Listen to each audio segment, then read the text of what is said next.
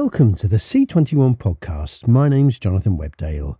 Today, from Content Americas in Miami, we hear from Rubicon Global Media's Chris Albrecht and Jorge Granier, Banijay America's Ben Samek, Warner Brothers Discovery's Patricia Jasin, and BBC Studios' André Renaud about the opportunities and challenges across the Latin American and US Hispanic markets.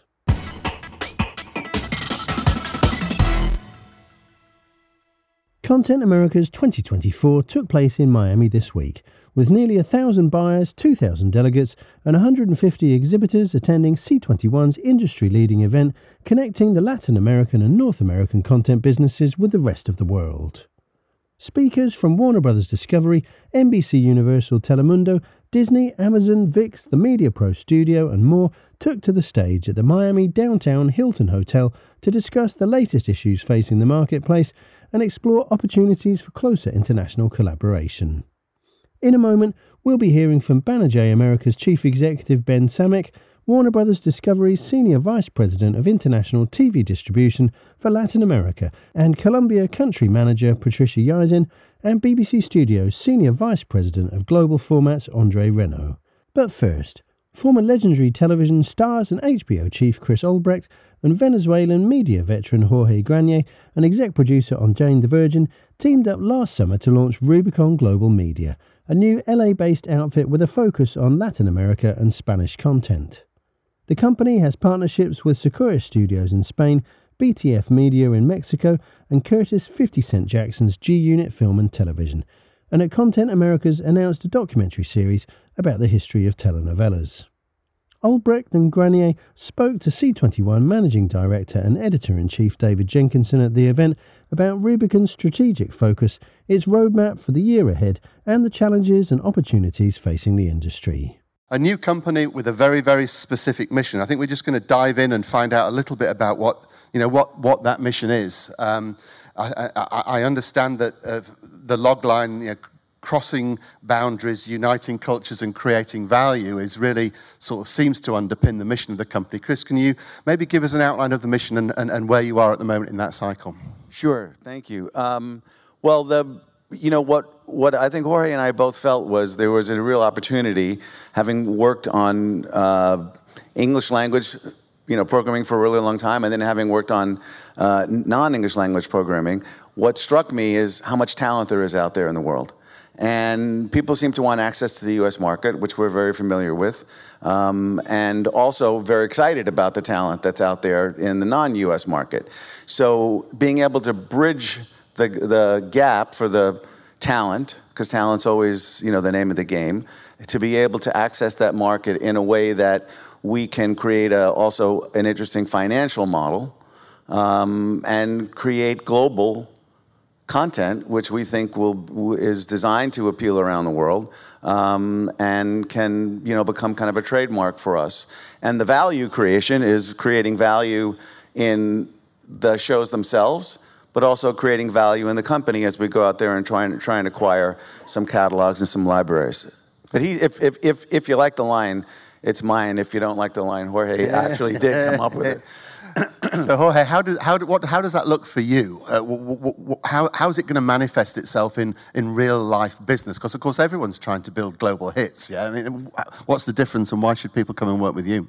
Well, I think there was a big change in the last few years from an industry that was taken by the big streamers, which created this boom in television and by itself internationalized and globalized television, and now we can see hits from all over the world, to then I think now that's also open markets where now you can be creative in the way you put these projects together and can find things that you can actually make, for in our case, in Spain or Mexico or Latin America, with IP that you're getting from those places, with talent that you get from those places, and you combine that with talent from the US, and I feel like there's a better model to be able to retain rights and be more profitable in the short term and in the long term with talent as well.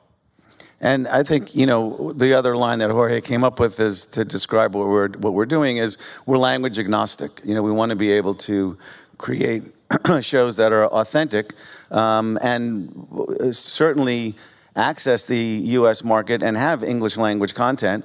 Even though this morning we announced the Spanish language docuseries, but you know, I think we can be a magnet for talent. People don't have to do all their work with us, but you know, that one good idea that I've been able to find with different people over the course of my career has you know, emerged as enough to make the relationship worthwhile on both sides. Yeah, but even with that docuseries, I think it's a testament to what we're seeing in the industry and what we're seeing with content in general. It's about the telenovela genre, which is traditionally a Latin American thing, but that has transcended all boundaries. So telenovelas have been watched in over 120 countries, but then they became American general market TV shows like Ugly Betty and Jane the Virgin, and then they have become a format that's very well done, and I'd say perfected also by the Turkish and the South Koreans and other places as well. So I think that's a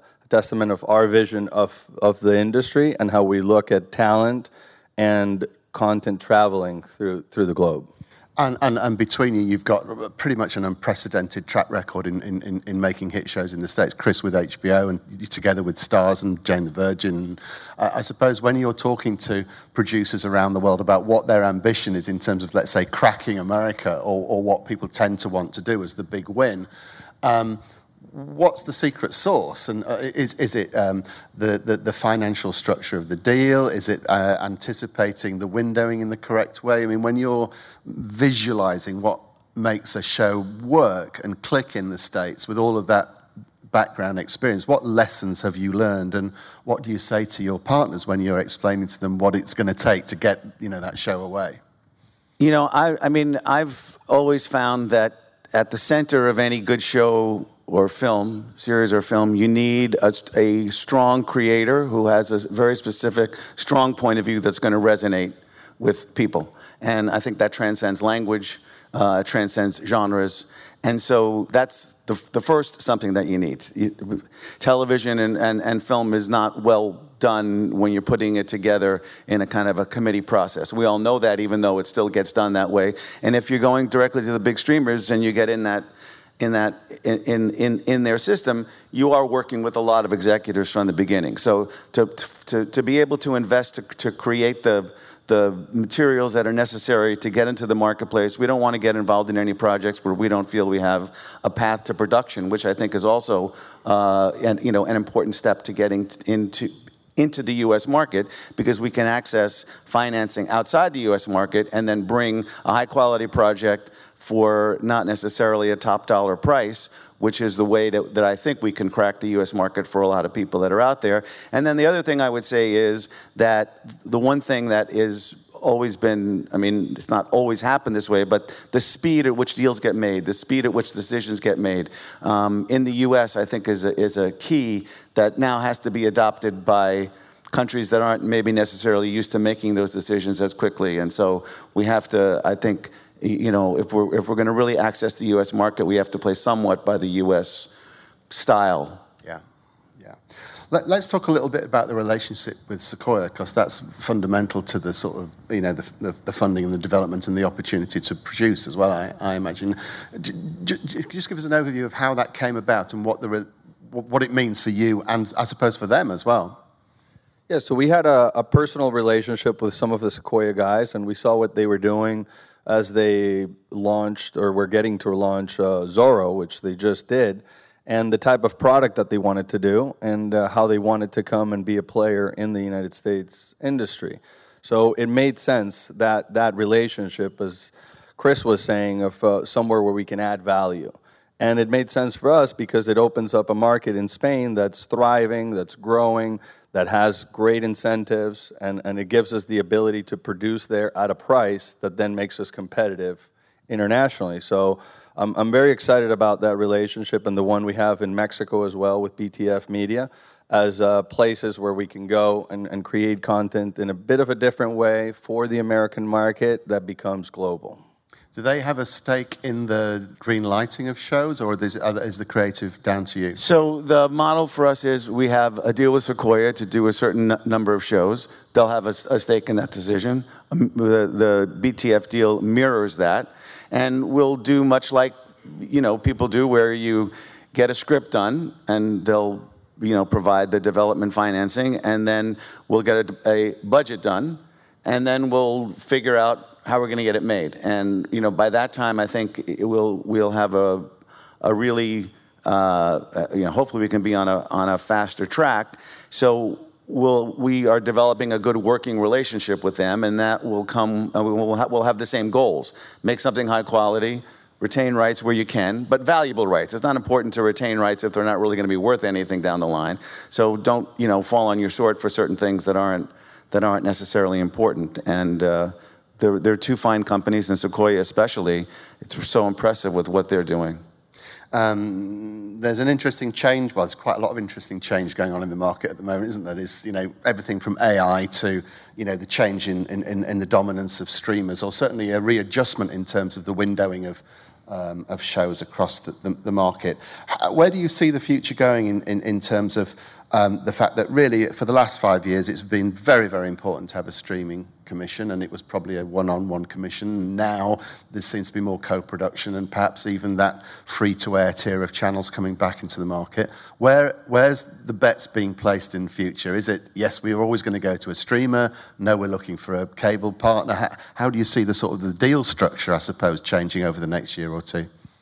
Well, one of the shows that I was able to do when I was at Legendary for a little while is a model, but not the only model that we use, a show called Drops of God, where the Japanese manga was optioned by a French producer, a German-French producer, and was sold to France Television and sold to Hulu Japan, and then there was a tax money and soft money that came out of France, and then Legendary provided a deficit, and then we sold Rest of the World to Apple, and now they're going to do a second season, and I think the model may be a little different, as Apple was excited about it, but that's just one way of thinking about how the market's changing. I mean, we saw the voracious appetite of the streamers in the local territories, soaking up all the talent, developing everything, and kind of creating a pipeline that got a little stuck. And now, when I go to some of the platforms and look at shows, you also see that they've bought second windows on shows. So, finding things that are distinctive and finding deals that are distinctive,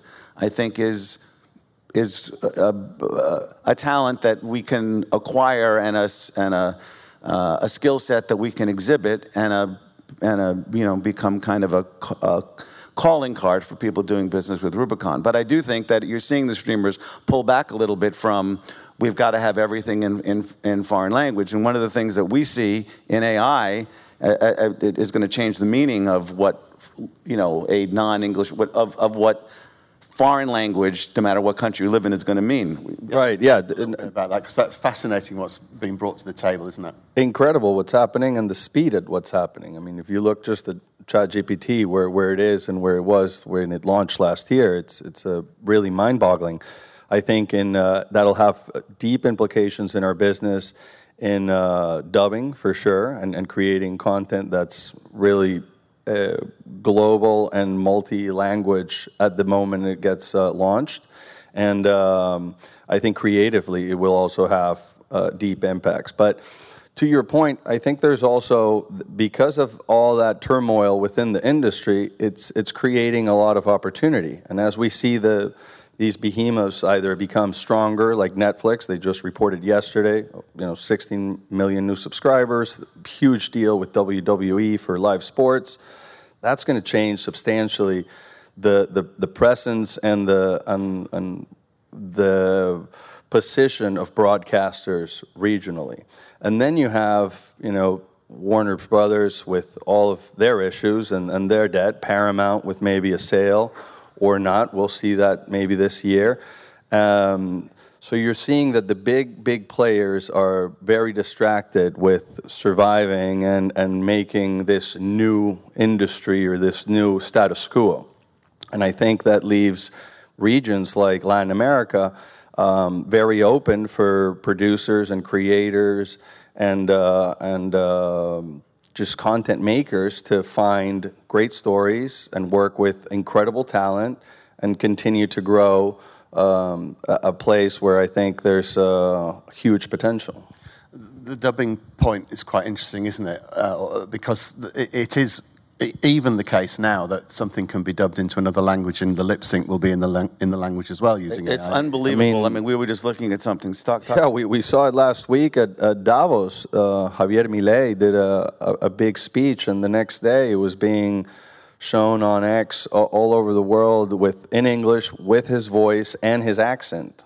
Just all by AI. Incredible. Right. And his mouth was forming the words that you were hearing instead of, and I mean, that's like that. And this is just the beginning. So I think, like this uniting cultures thing, it's really, now we talk about language agnostic. I think it's going to be less about the language and more about the uniting cultures part, because people are going to start to see, characters they identify with in a language that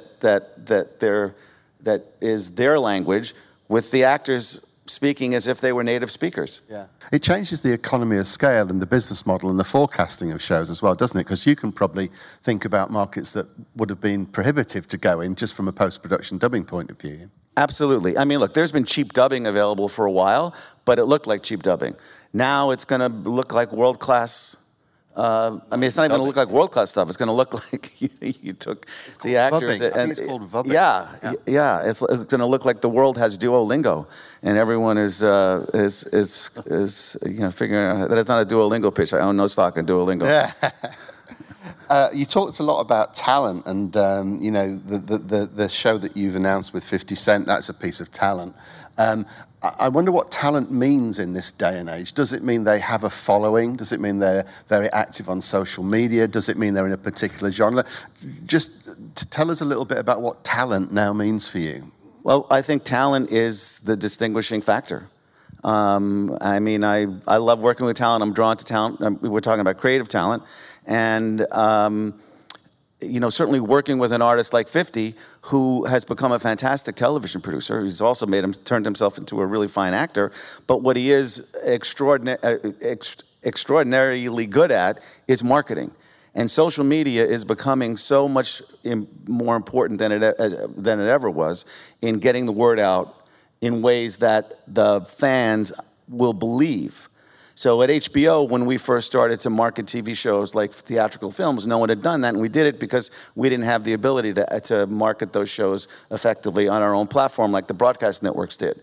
So no one's doing that anymore unless you drive down Sunset Boulevard in Los Angeles, and see a big billboard. But these artists like Eladio Carrion and 50 that have big social media followings and also are artists in other fields, music crosses over so well, they just become an auxiliary marketing team that's so much more effective than anything that we could do with paid ads. And like I said, and then that spurs audiences to become another factor or another facet in your auxiliary marketing team. And shows like Outlander or Power or whatever, you start to have the fans become the ones that help you sell subscriptions. To that point, that's a defining factor in the world where we are right now, with so much television and so much programming and so many options, not only from television but from film and social media.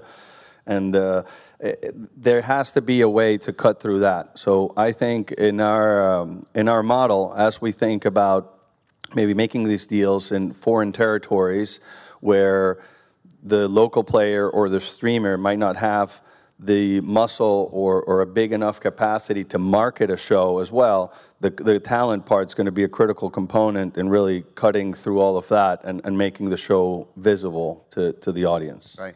Just want to talk a little bit about the projects and why the 50 Cent show, why you came. It's called Pray Before You Eat.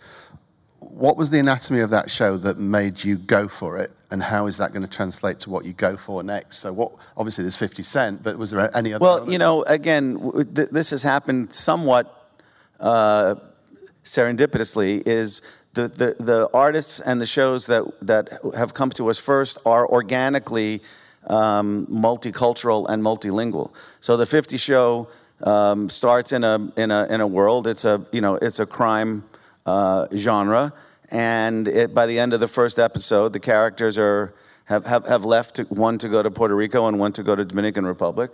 It just fit, aside from his idea, a really good idea, strong characters, exciting stuff, follow along with some of the things that have been successful before. It also just speaks to global programming. And then the Eladio deal. Yeah, and then the Eladio deal is, his personal story in a way. That's about an American kid going to Latin America and having to adapt in a Latin. I mean, he was Puerto Rican, American born, but went to Puerto Rico at 11. Right, American born and grown in Kansas. And didn't speak Spanish, and went to Puerto Rico to learn about his culture. This is really what happened to him. And again, both shows we plan to use a lot of music. Hopefully with a lot of young artists that 50 can bring, that Eladio and his representatives and record company can bring, and music we know crosses over, especially from the Latin market. I mean, it's so hot right now, hotter than ever before. So we just thought that those things had a lot of elements that could become a trademark for us. Yeah. And both music-based. So is that going to be the commonality across a lot of the catalogue? Are you really going to dive into the music side of things? Yes, but that's not only the things that we're doing. I think we're looking at catalogs of music throughout Latin America where we think we can find interesting things and stories that we can tell. Drama and documentary. Right, and for scripted, yeah, both. And then we're also looking at libraries in Latin America where we can draw from and things like we've done in the past with Jane the Virgin and other examples. So yes, I think that the music is a big uniter of cultures, and we think it can be an asset for us. It's interesting that a lot of the agencies, the brands, are in Miami as well. Yes, and what's your view on the future of how that relationship changes with relation to them spending money on networks as opposed to investing and partnering with content producers? Because is that changing at all? Well, look, it has to change because, first of all, they sort of all co-opted each other. The broadcast networks and the ad agencies and the people who were responsible at the brands for spending money, they had no idea what the effectiveness of their campaigns were. But if they didn't spend the money, no one would have had jobs and no one would be able to afford to do it. So as that's clearly changed and they can't make that argument anymore, they are going to need to I hadn't been down to the design district here, but I mean, just look at the brands that were down there that have opened up stores here. It was thriving. It was Monday night, I think, or Tuesday night, and you wouldn't be able to find hardly anybody out in LA anymore. I mean, it made Rodeo Drive look silly, and I think that's because of the vibrance of the cultures here, and I think the brands are. I mean, look, they know that, and we see, companies like Banijay, obviously, they've got I can see the table, as I come down the stairs because I can't get an elevator. They've got obviously big, presence here, so they're seeing the value and the importance of being closer to taking ownership of productions. So what comes next? What's your next show, and would you like to announce it now? Well, no, we're working on a few things. We've kind of had to not open the floodgates yet because we've had a lot of material come to us that's very interesting. We're finishing setting these things up. We have something interesting in the works that we'll be announcing next week that we're very excited about on a different genre that will kind of show you where the company's going and how we're opening up. And then it's a book that we've optioned. Again, a global story. We're talking to one of the lead companies here. I mean, I think that we've already said. I mean, we hope that we can work with Media Pro on that one, and does it have commonality with the stuff you have already, or what are the 3 or 4 elements of that story that again means it's the next one? The international aspect and multiculturalness of it is the commonality, but on a very different subject with very different characters. And the fact that the book is is an Amazon bestseller, and we certainly think that we have facets of the story that are going to be able to be really utilized and augment the marketing, and as Jorge said, get the word out to the audience. Okay, so we've got an anonymous question. I always like anonymous questions. Is it from anonymous content? It's nothing too dangerous. Is the focus on features or series? Is one or the other more viable for production companies? Will you partner with independent producers who funded pilots? So the answer to that is that we're both. We're open to both. We're working on a feature right now that we're very excited about. It comes with about half the financing from the producers that brought us the script, and we're putting together the other half of the financing with our partners and tax incentives and where we'll shoot it. So we're open to that, and we're seeing a lot of appetite from a lot of the buyers in features. I think it has great ROI for them, and they've been seeing that over the past year versus some of the limited series or some of the other stuff they were making. And what was the other part of the question? Will you partner with producers who funded the pilot? So how will they be able to take an equity position in this project, I imagine, is the question. Yeah, so Sure. I mean, first of all, if someone has already funded a pilot and made a pilot, send it. I mean, if it's good. But, I think we want to make, I mean, the real key here is to, really incent the talent to take a stake in their own work. Now, that's going to have certain trade-offs. Nobody gets the big check up front. You get a good check. We all got paid well in the entertainment business when things go even reasonably well. But, the idea here is to let the creative mind, that's what I was talking about before, about, a strong point of view, really take a lead and take ownership in it. So, yes, we will work with independent, and we're independent. Great. Well, look, we're out of time now, so thank you ever so much for coming and sharing your vision with us. Thank you for inviting us. It's been a pleasure. Thank you. Yeah, and congratulations on what a great conference this is. Thank you. Great. Ladies and gentlemen, please a round of applause. Thank you.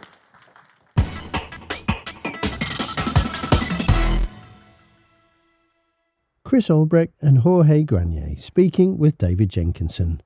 Also at Content Americas was Banijay America's chief executive Ben Samek, who was promoted to the role almost a year ago when Chris Abrego stepped down, the latter subsequently establishing Banijay-backed Hyphenate Media Group together with Eva Longoria.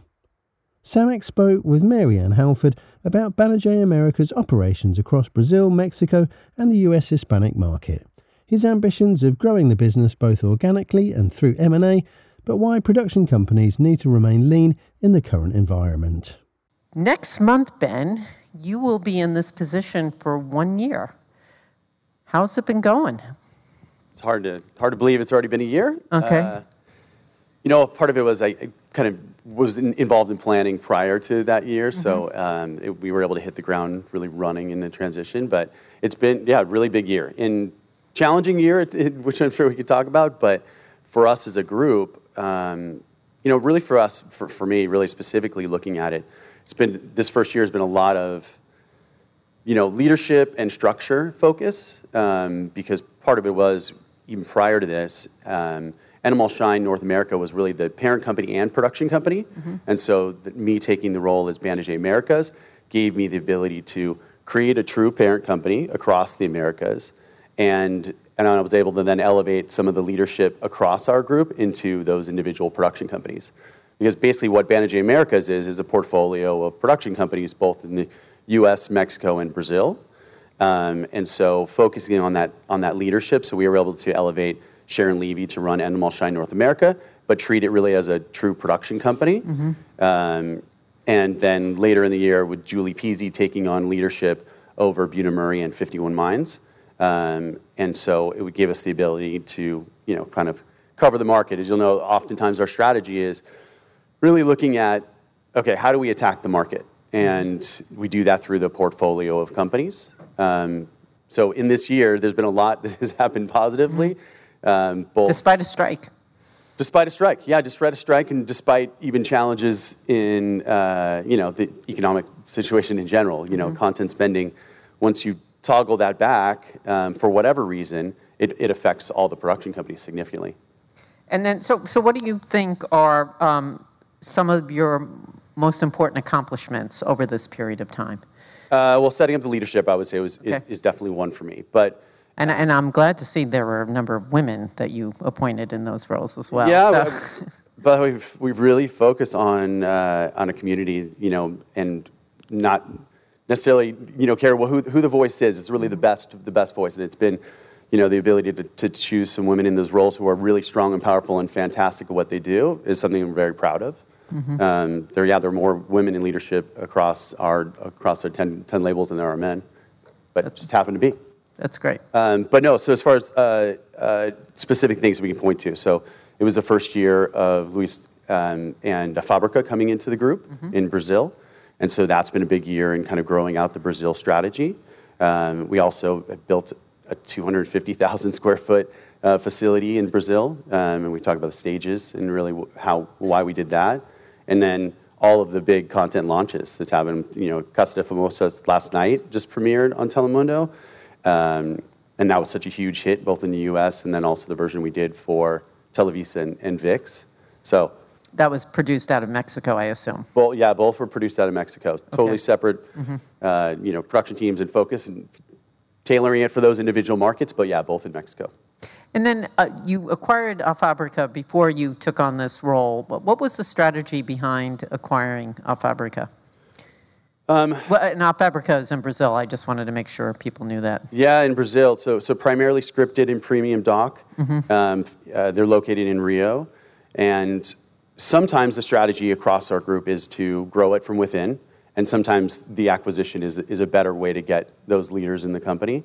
And so Fabrica and Luis and his team are just really great at what they do in the scripted business. And so we met them, felt like there was a good fit and good synergy, and that was our way to really push further into the scripted business in Brazil.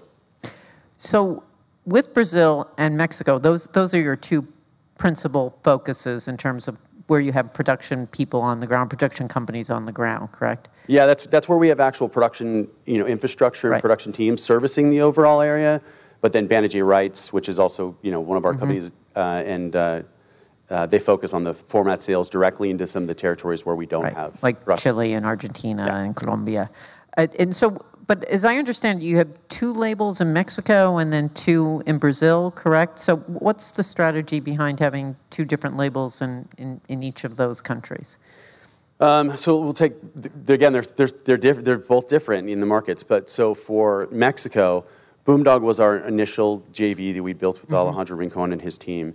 And as that continued to grow and scale up, Marie Leguizamo, who was an executive producer and producer for us, really had the desire to make her mark on the world. And so we were able to invest in building another label.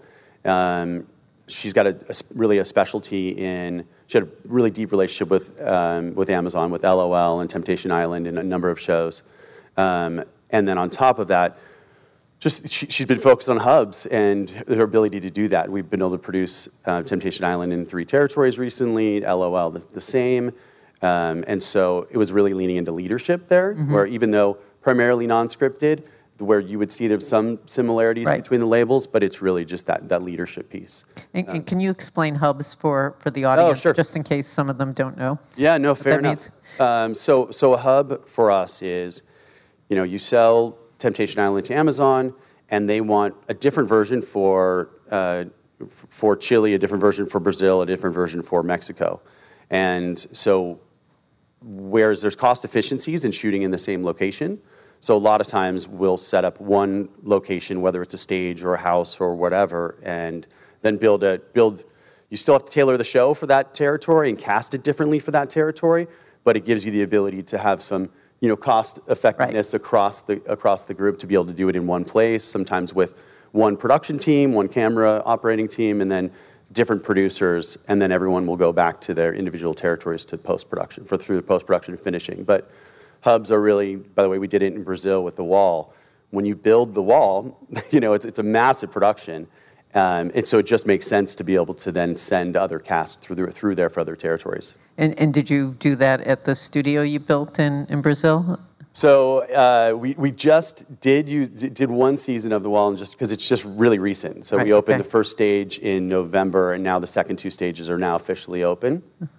So we did one season there, but originally not. By the way, originally that's actually partly what really pushed us to need to look around for another stage, because it's such a massive, height need because of the way it's built.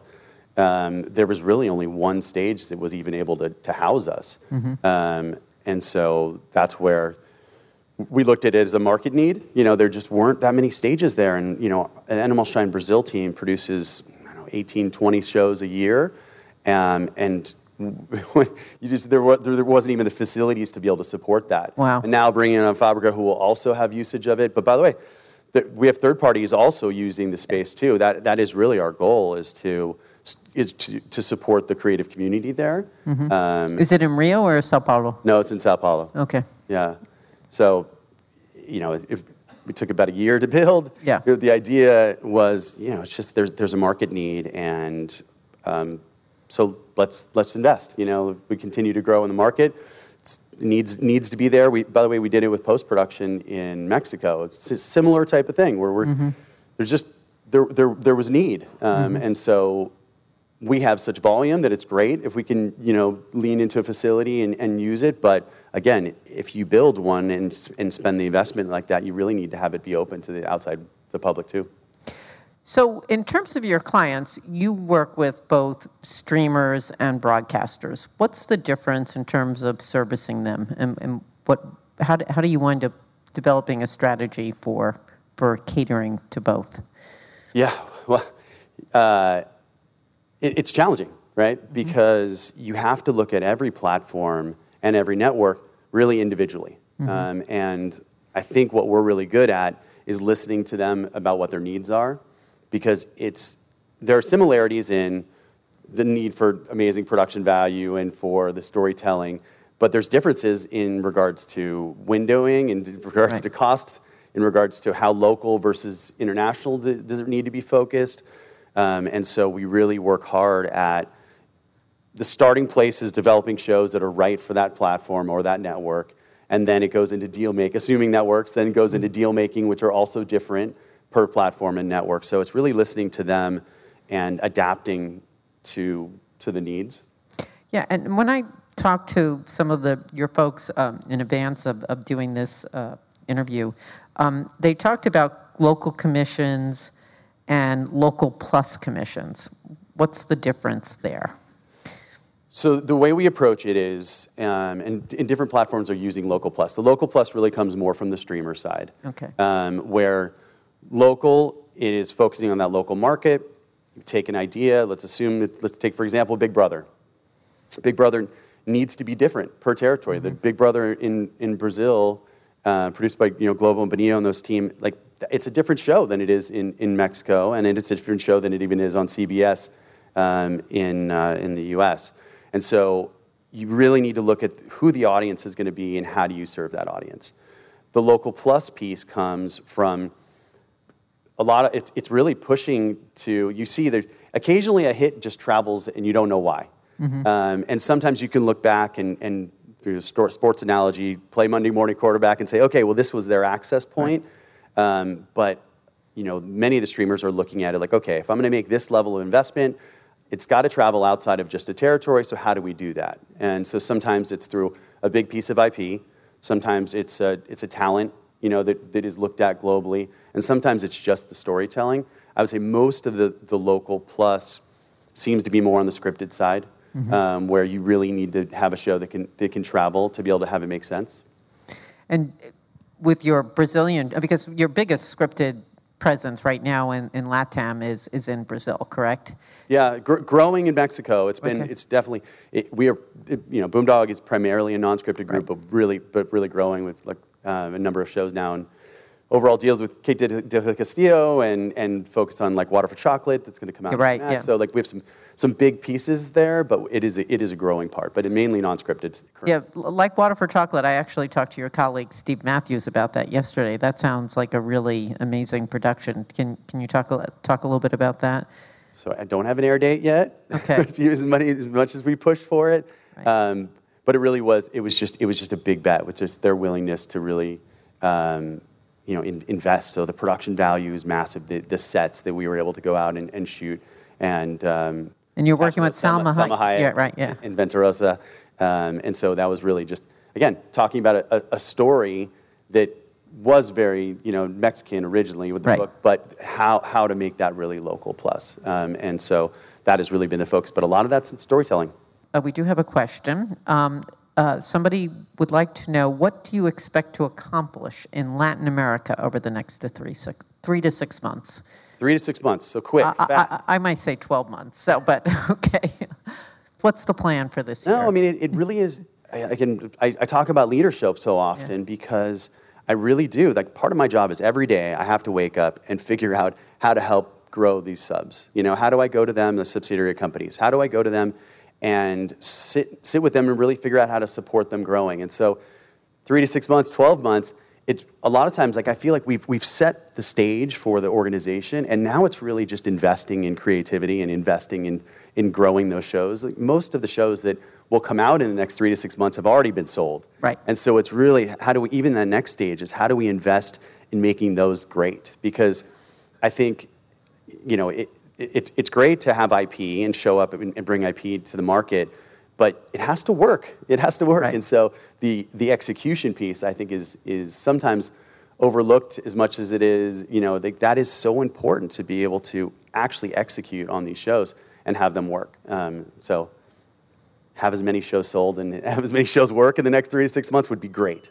And then you have made a significant investment in a company called Hyphenate, which includes your predecessor, Chris Abrego, as well as Ava Longoria. I understand they're going to be focusing on scripted content. Will that also include focusing on Latino talent, or is that more just for the overall scripted market? I was curious there. I think they're really going to be focused mainly on the English language, but really wide, broad audiences is the focus. So, and they're really it's a new way to attack the market for an entertainment company. Right. Both that they will be acquiring companies, but also internally developing their own IP, and so that's been. So by the way, it's a different deal, even structure for us as a group, and how we're looking at that and making that investment in Eva and Chris Abrego.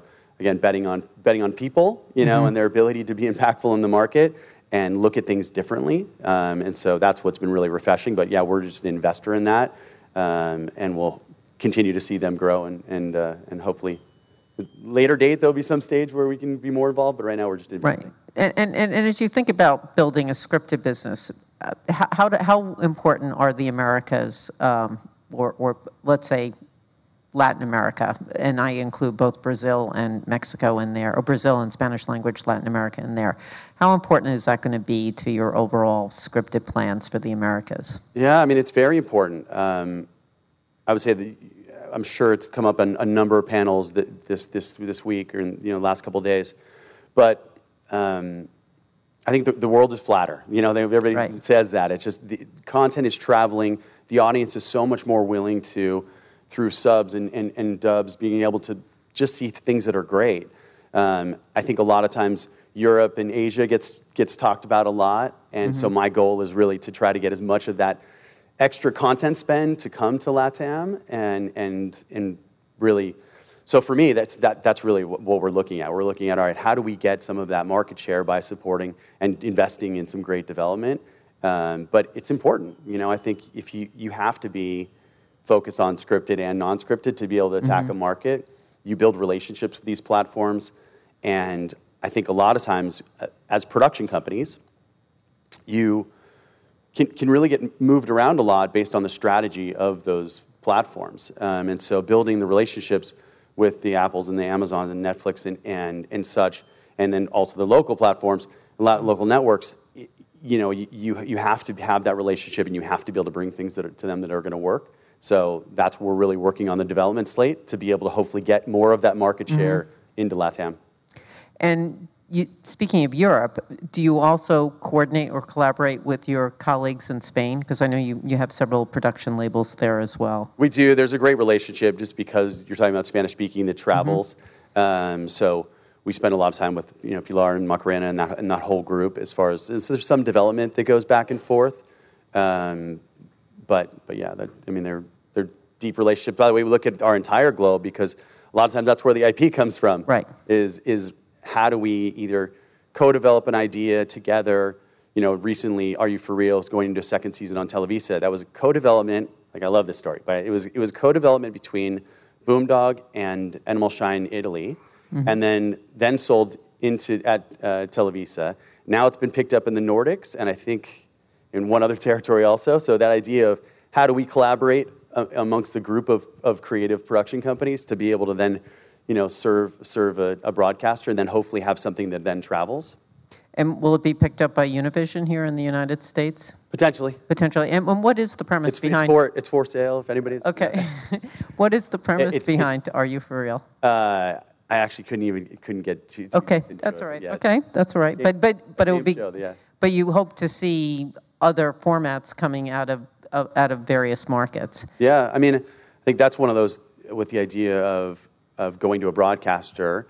And at times, that's one of the things we actually can offer is really, if it's an original creative development, being able to create it with a local broadcaster and then have something that we can help travel so that there's another revenue source for that broadcaster. That's something that oftentimes we're talking to the local broadcasters about is like, how do we utilize the fact that, we're in 22 territories and have deep relationships with all those broadcasters to be able to get a global hit that is derived and created in Mexico or in Brazil. Right, but I would assume you also look to develop those relationships with like a Telefe in Argentina or an RCN in Colombia. Absolutely. Yeah. Okay. Absolutely. Okay. And then and so how do you see the business evolving over the next 5 years, so like 3 to 5 years, in terms of just production companies overall? I mean, the business is going through significant change right now. There are all these headlines about we've hit peak content and different things happening.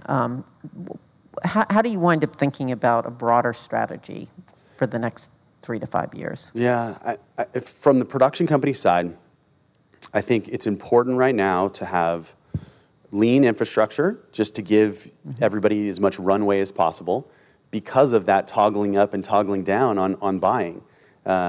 You're reliant on the streamers and the platforms and the networks to really decide when they're going to spend in those territories. And so my gut is that there will be much more spending in LATAM. The Mexican Spanish language content is traveling and will only continue to travel more. And so there will be consolidation. We all expect it. Who knows what it'll be? Everyone's read all the rumors. And so I think that will balance out the market. I do think the idea of, we've always been ad supported. Broadcast has always been ad supported, and now that the platforms are leaning into the ad tiers, I think it makes so much sense. And so as those things balance out, I think we'll have a clearer sense of who's going to be ready to buy and who do we go sell to. But as a production company, we're kind of waiting a lot of times on the platforms. Even though we're willing to invest and even though we're willing to do a lot of the work, we have to match with the platform or the network. So you've been at Banijay or its predecessor companies for a number of years now. How has the business evolved for you over that stretch of time? Well, corporate-wise, we were talking a little bit about because it was I was hired by Endemol, then it became Endemol Shine, and then Banijay acquired, right? So you change over the leadership at a parent company, which really does affect the local production companies. And so the Endemol Shine group was more of a top-down structure with more systems. Banijay being that, Marco Bassetti and Stefan, they were production company owners. And so now I would say it's even more focused on how does the group support those local production companies and how are we part of that, which has been great because that's all about understanding what it means to run a production company, what it means to really feel like there's something you want to bet on and you genuinely think that just a gut reason why you want to invest in a project just because you really think that's the right one, they get that. So that's been a big evolution of kind of my time through the companies and how it affects things. And then how do you think about managing organic growth versus inorganic growth? Well, Banijay was built on acquisitions, right? It's always been a big piece of us as a company. I think that we've been really working hard as globally at really, continuing to evolve our company from traditional, production company to more entertainment company. Mm-hmm. And so that's been one of those pieces, which is really big investments like the Balich Entertainment, investment we made in big live events, experiential pieces, obviously the stage are other ways of us investing in things that are connected to the content business. And so that's the ways we're looking to evolve for sure. Are there other potential acquisitions in Latin America? So I'll never count out an acquisition, like a traditional M&A, if I found the right partner or the right person. But I think much more for at least the meantime, the short term, we're going to be focused on still the big, international transformational type of investments. And then most of the other investments are going to be really investing in, in growth companies and startup companies and other ways of us trying to figure out how to grow the portfolio approach and like how to organic growth, right? Like the hyphenated investment for sure. So I don't think there's going to be as many bigger, like the middle tier of investments for now, but we will never say no. It's always about the right partner and at the right deal and at the right time where we think we can really add meaningful value to a production company. But I think for now it's going to be much more focused on the how do we help grow companies from the start.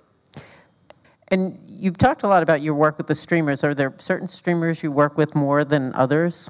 No, I mean I think we do a lot for all the streamers across the group. And again, each one has been focused differently on how we can work with them. You look at Netflix in Brazil. There's a lot of different ways for us to work with production companies. So we do production services for them at times with shows that we didn't create. Love Is Blind was a Kinetic show. It was amazing in the U.S. By the way, I'm a huge fan. But they hired the Brazil team to go and execute it in Brazil. And so that's fine too. If we're again, focused on the execution and focused on best in class, it gives us the ability to really work with anybody in a lot of different ways. What is your biggest aspiration for the business over the next 3 to 5 years? I just want it to settle down a bit. Okay. There's been so much change and so much, it's just like such a shock to the system between the strikes, the consolidation, between the shifting of strategy. I just feel like if we could get a little bit clearer of what our North Star is, then we could all lean in and start rowing in that direction. So oftentimes I feel like even from month to month, things change so much. You look at Netflix was not going to be in the sports business necessarily, and then all of a sudden they closed a huge, huge WWE deal. Like that came out of nowhere for me, and yet should be a huge opportunity for a lot of production companies. And or those platforms, because it brings a huge audience, and so you've got to figure out how to serve that audience. And so I do think that as things continue to evolve and settle, then the production companies can really figure out how to apply what they're great at and to be able to help support their growth. Could you see yourself doing something along the lines of a WWE type of production? Oh, absolutely. Yeah. No, absolutely. By the way, Sharon Levy in the U.S. produced Tough Enough for a number of years at Spike in those shows. It doesn't have to be just the initial broadcast. There's lots of other entry points when you have such a passionate audience base. So we have a lot to look forward to going forward. Hopefully, that's the goal. Well, Ben, lots more shows. Thank you so much, Ben. Thank you so much.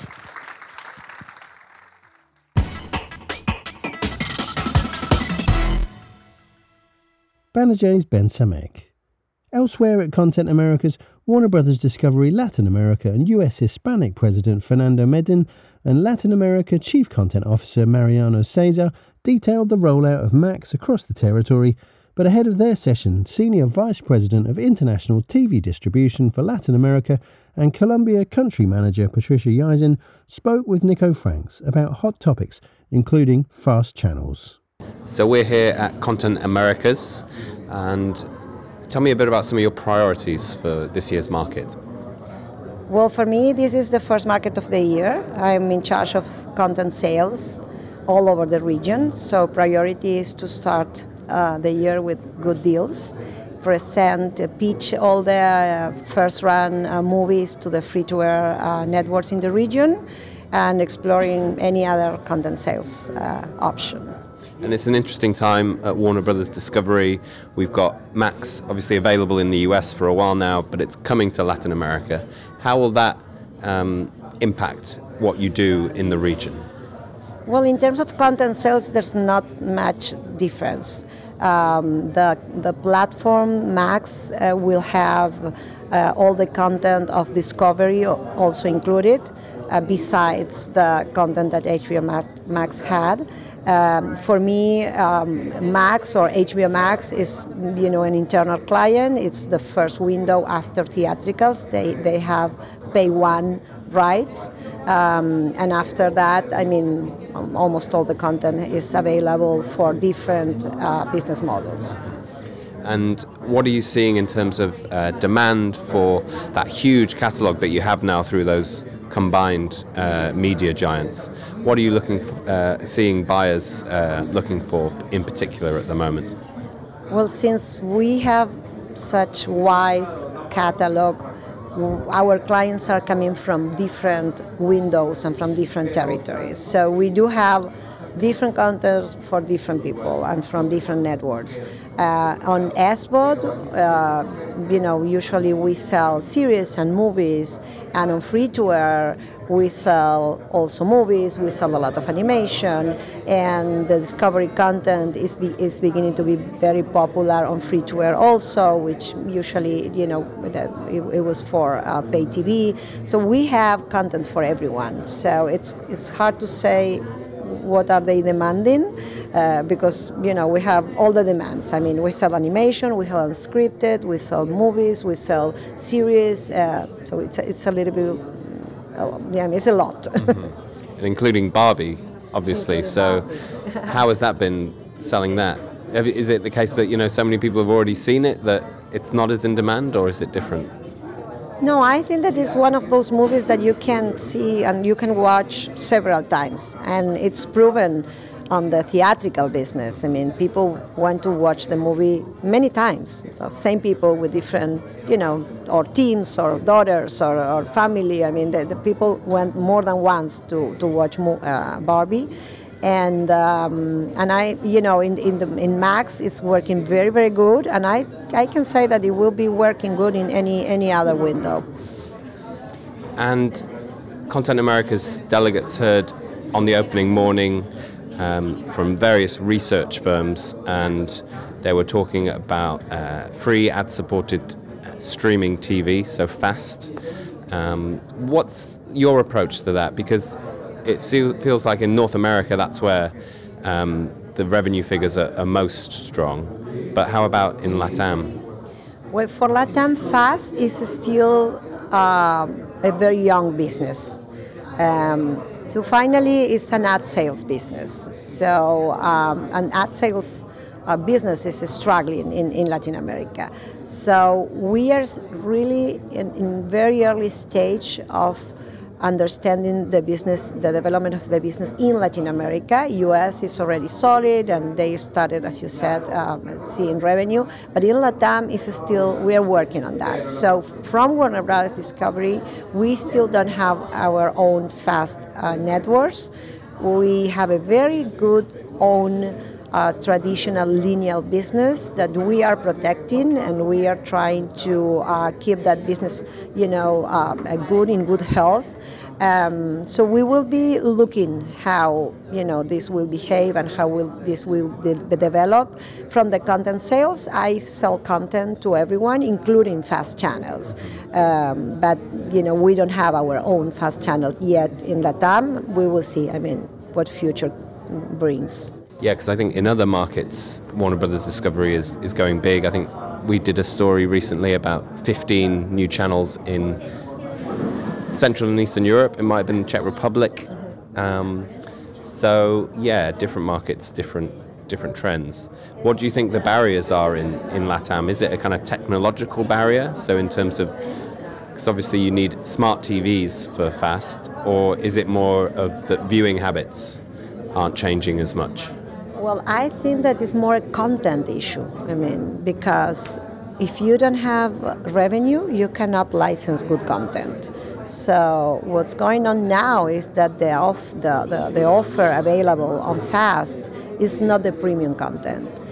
So I think that the business needs to be a good revenue business in terms of having enough budget to acquire better content, and that maybe it's an opportunity for the people to be more interested on consuming fast. But the ad sales business is, clients are always the same. I mean, it's not that we are going to have more clients because we add the fast channel platform. So we are moving money from one business to another. Clients are the same. So I think that it's there are a lot of factors, but if the content is not the best content, I don't see a fast offer solid enough to attract more audience. And how are things changing in terms of local language production in LATAM, and is that contributing to more Spanish language programming in your catalog?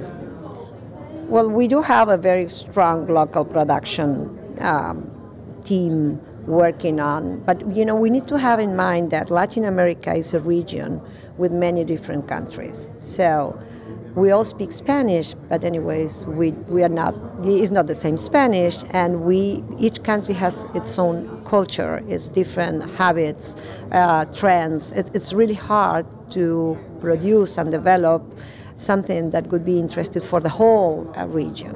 So local content is always important. We do have a very strong team developing and working with originals for Mexico, for Brazil, for South Con, from the whole region. And it's always a very important part of any network or platform to have a solid local content lineup. And artificial intelligence is set to be a big talking point at Content Americas this year. How much are you using it? I think it's easy to kind of forget how much we already use it just in our day-to-day lives, but things like the generative AI, things like ChatGPT or other models, are you using that in your day-to-day working life more, and is that part of the strategy? Well, we are definitely evaluating what we will use, okay? And the company is having a lot of different conversations and studies and teams working on, what we can do and what we can use and what we can't, because that we have a lot of issues with participants, with residuals, with the creators, with, we do have to be we need to be very careful about what we can do, and the company absolutely is up to and willing to include IA in whatever we can, and there are different teams in US in each one of the territories. So we still don't have anything that we are now using, but we will be doing something now. I don't know what, but we are working on that. Because windowing, it's such a complex thing, isn't it? And you could, see how technology could really help with that and the windowing strategies. I'm not so sure, to be honest, because I think that the best that we did during the last 2 years was to be flexible on windows. And that is something that it's very related with the human work, okay, with the case-by-case business with different clients, with different opportunities. So I don't see a system or, something working, having that sense of opportunity, what we did during the last 2 years. So we opened a lot of opportunities, and we were very flexible on windowing because we had that feeling that would be a good opportunity for Max, for our internal clients, for third-party clients, and I don't think that that's still something that we can be replaced by a machine.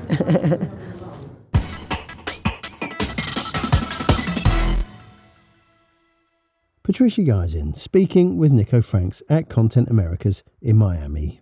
Alongside the likes of Warner Bros. Discovery, NBC Universal Telemundo, Disney, VIX and Globoplay was BBC Studios, which kicked off its involvement in the confab with the announcement it struck a deal with TV Azteca in Mexico for a local version of UK game show format The 1% Club.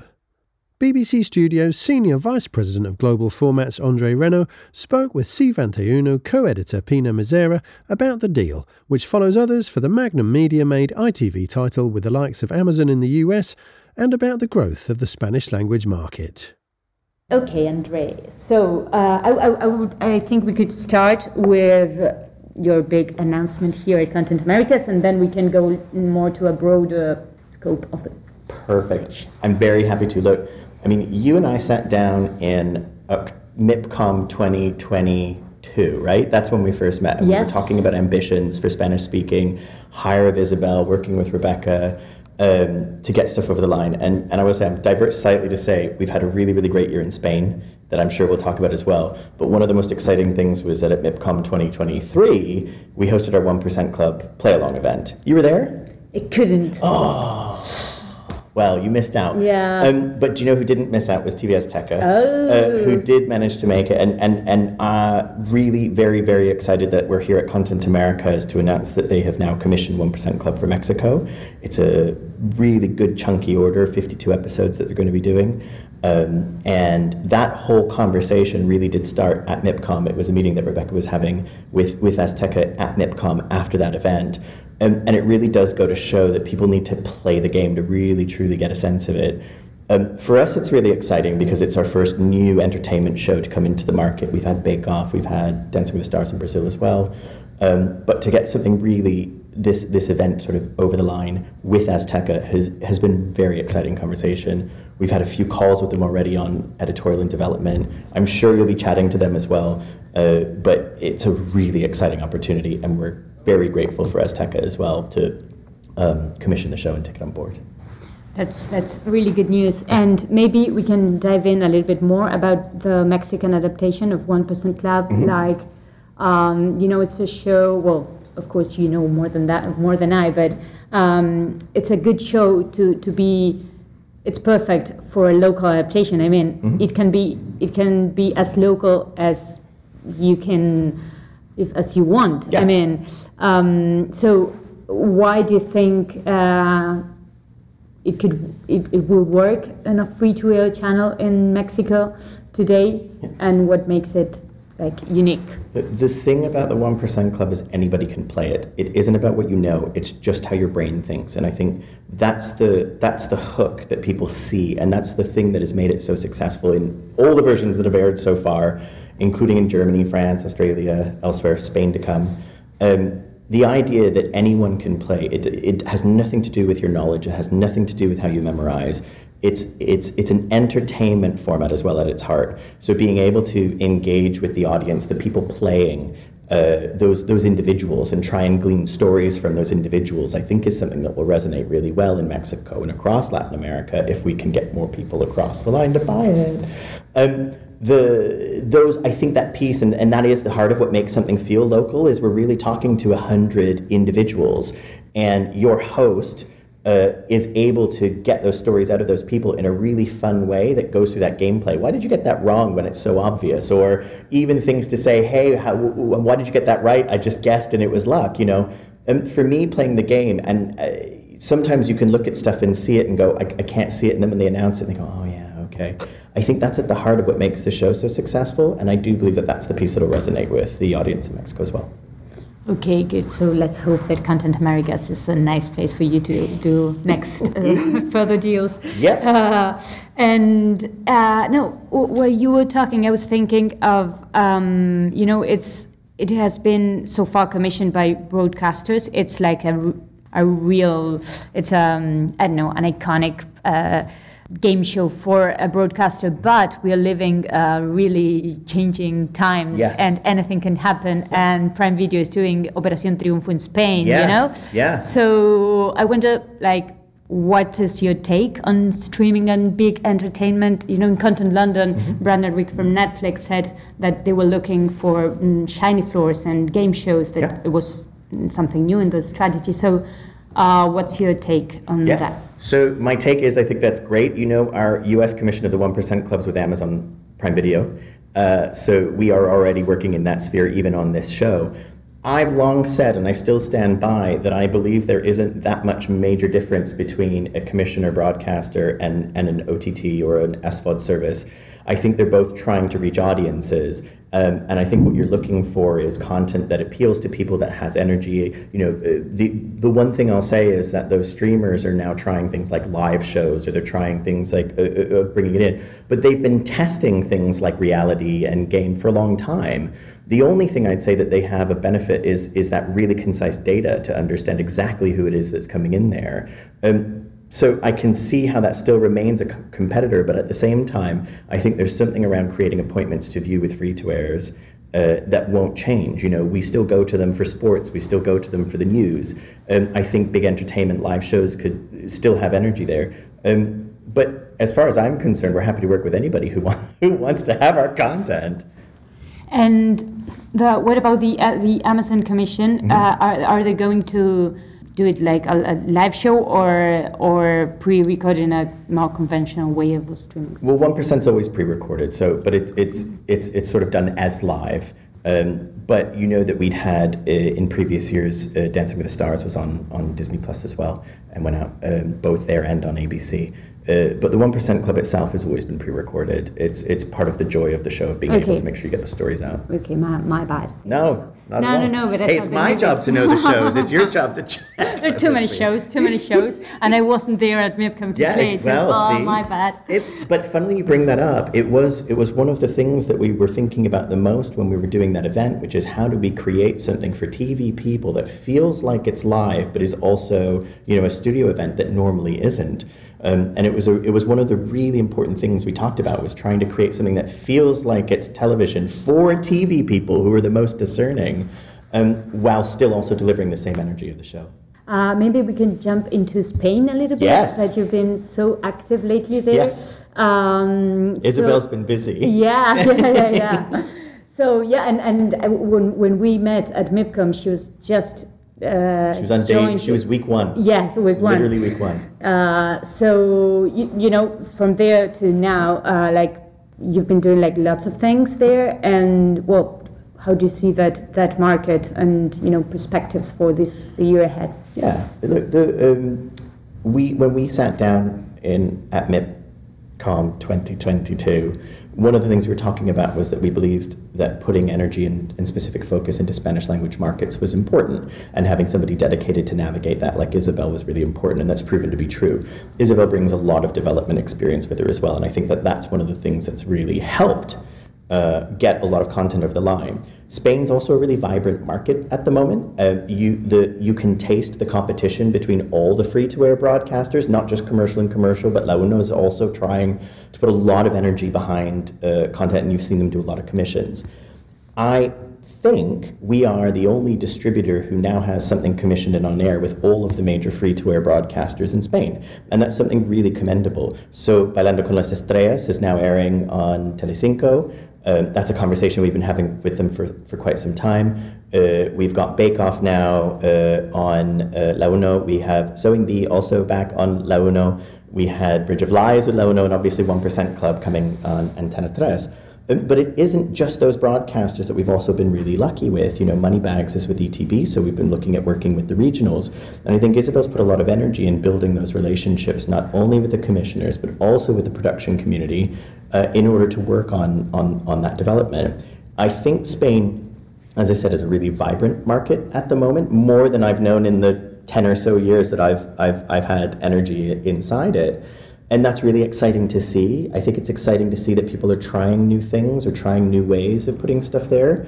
What I'm hoping is that can now translate for us into Latin America. And it's the same kind of energy that we're putting in. And Rebecca's doing that this week when she's meeting with companies, both commissioners and with producers alike.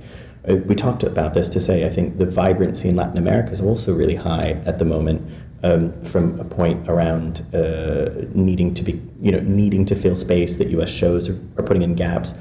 And I would say that the the work that's been done on having conversations about local development and localizing something that feels British intrinsically to begin with has been really crucial. And that's also what Rebecca's doing with broadcasters here, is you really need to take an original idea and boil it down to its component parts and say, look, we know what the origin of this is. You know your audience, you know your market, and it's really important that we find a way of collaborating successfully together on that. We don't want to impose on you, oh, it must be a specific way or that way. We want to have a conversation with you about the origin and why we believe something's that way, and then to learn from that how that would work for your audience. So I think that's some of the energy behind why things have been working well in Spain as well. That's really interesting. And then I remember for that chat we had that you told me that you were like open to listen to ideas from not non-UK ideas. Absolutely. So where are you at with that? It's a great question. Look, the saying that creativity thrives in limitations still remains true. And one of the things that we talk about in being 100 years old is that we need to make sure we're working successfully with other people for the next century. At MIPCOM, and a little bit more, we'll talk about it at Showcase in February, we announced a co-development partnership with a Japanese company, Nippon TV, for a show called Koso Koso, which is Japanese for sneaky sneaky, just in case anybody's Japanese isn't perfect. And so that's one of the examples of something that's come through, and it is a true co-development. It was an idea that was taken together, it was developed together, a BBC Studios concept that Nippon TV then we worked together to develop for Japan. And at Showcase in London at the end of February, we're going to talk a little bit more about that as well. Great, we will be there for C21. I'm sure we will be there. and I don't know if you at your particular role had found, because of the strikes and everything that happened the last year in the US, that there is already like a lack of US content on the mostly in streaming platforms, but everywhere. So I don't know if you had felt the impact of a higher demand of international shows and like a kind of an opportunity there, or not so far? No. Yeah, I think the last 3 or 4 years has proven there's always something that's impacting, people. What it has done is it's changed how people perceive looking for content and where they find content. The UK is still the number one format distributor in the world. So most ideas for formats that have traveled the most around the world still come from the UK, and still the US and Netherlands are number 2 and 3 respectively. So we've always been lucky in that respect, that people have looked to us for ideas, and so that's something that I think will continue. I think the looking at what the gaps have created has helped us also have conversations with people about where ideas can be. If anything, I think it means that people have had to look for new slots to work with, to find content for those new slots, and some of the conversations we're having with commissioners are around how do we do something for a different slot, whether it's a new Prime slot that's opened up or an access slot that used to maybe be occupied by some of the US content that came through. Good, and then let's wrap up with this, but look, we are in January 2024, like the year ahead. Let's try to predict something. It's a tricky. We are in a tricky moment, but I don't know. Where do you see? In your particular role? What's like the main challenges, and also like where do you see opportunity? Sure. Look, I think there's probably 3 things on my mind for the next 12 months or so. One of them is around helping people continue to de-risk. So looking at content that either is up for revival or reboot. I would say, for example, Weakest Link is something that would be really interesting for us to talk more about with people. It's done really well in its revival in the US. It's come back in the UK as well. And you can see that people are looking more toward game show content anyway in general, both as far as looking at heritage brands, but also about economies of scale and how you can film in a day. The second is those new entertainment ideas. I think people aren't going away from wanting new, big, fun entertainment ideas. So I'm hopeful things like 1% are part of that journey. I hope that we can look at, for example, Koso Koso being part of that journey as well. And then scripted. I think that that's another angle on it. You can't ignore that people want drama, regardless of the impact of economies around the world. I would still say that scripted formats are a really great gateway for people to get concepts over the line quickly. It cuts your development time down, it cuts your development costs down. You already have the track record of a local or of a version that's worked elsewhere and internationally. Ghosts is a good example of that for me. I mean, it's been really, really successful in the US and it just finished its final season in the UK. I'd love to see more versions of Ghosts. I also think it's something that could get really lovingly adapted around the world because we all have those moments in history and stories we want to tell. So I think those are the three places in my mind over the next year that I'm hoping we can explore a bit more with commissioners. André Renaud speaking with Pina Mazera.